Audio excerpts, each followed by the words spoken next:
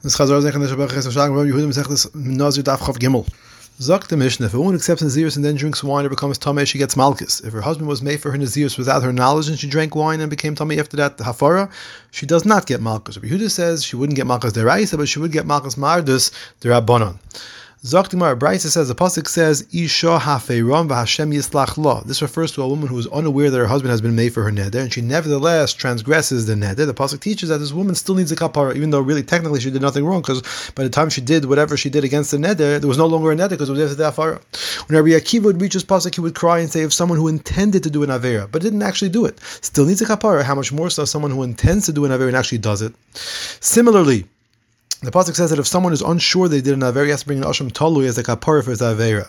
If someone who did not intend to do an avera but ultimately did one, as in the case where he thought he ate, he thought he was eating kosher fats, but may have eaten chaylev, and so it's possible that he did an aver because there was one piece there and he thought it was kosher, but it turns out it could be it wasn't kosher. So he needs a kapara with an asham tali. How much more so is a kapara needed for someone who intends to do the aver and actually does it? Isa ben Yehuda said the pasuk is teaching that if someone who is unsure if he did an aver, such as a case where there are two pieces of fats there, one of them is kosher, one of them is not kosher. He ate the one thinking that it was kosher, and then he turns out that it may have been the one that was not kosher. He has to bring a carbon, so because he needs a kapara. So how much more so is a kapara needed for someone who intends to do an avera and actually does the avera? And the more explains that all these three cases are needed to prove this, to show this point.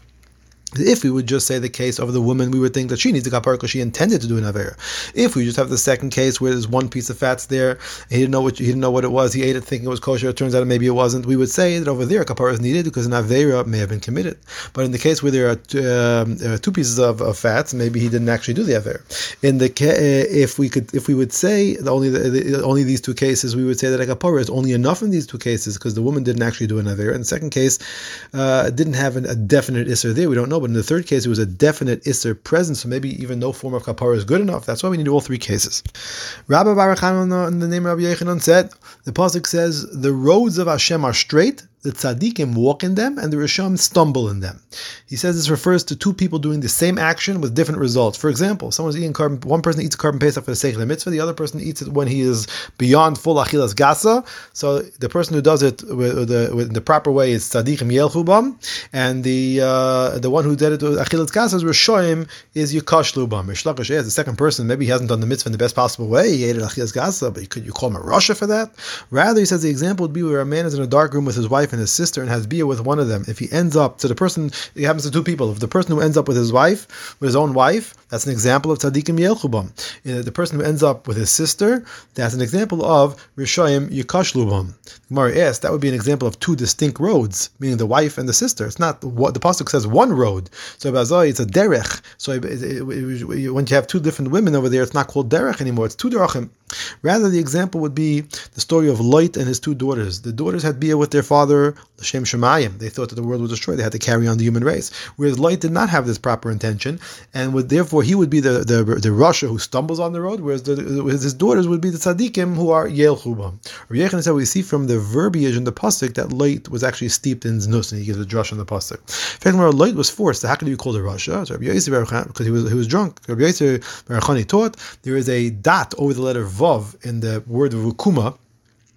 When he got up from the morning after being with his older daughter, which teaches that Lot realized what happened when he woke after the first night, and he therefore should not have allowed himself to drink wine the next night. Ula said, Tamar was Mazana and Zimri was Mazana. Tamar had good intentions and therefore she bore kings from that. Zimri had bad intentions and therefore caused the death of tens of thousands of Yidden through that act. Rav Nachman Yitzchak said an avera done with good intention is greater than a mitzvah done with improper intention. Yehuda the name of Rav Vekmar has taught that a mitzvah should even be done shaloi lishma because mitzvah shaloi lishma balishma. So how could you say that an avera done with good intention is greater than a mitzvah done without proper intention shaloi lishma? Rather, an avera done with good intention is equally as good as a mitzvah done shaloi lishma. We learned this from Yael, who the pasuk compares to Sarah, Rivka, Rachel, and Leah. And Yael's greatness was due to her having been mezana with Sisera with the good intention of killing him and saving the Yidden.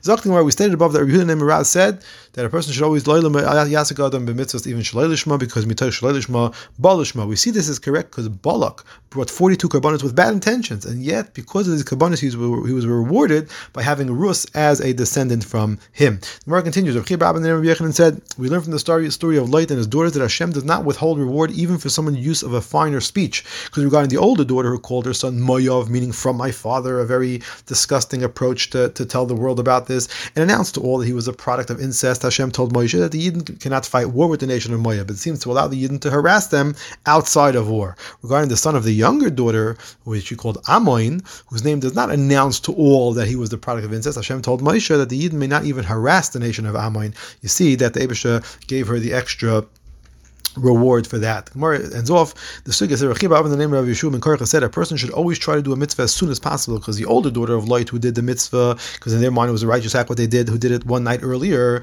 merited to have Jewish kings come from her descendants 4 generations before the descendant of the younger daughter became a Jewish king.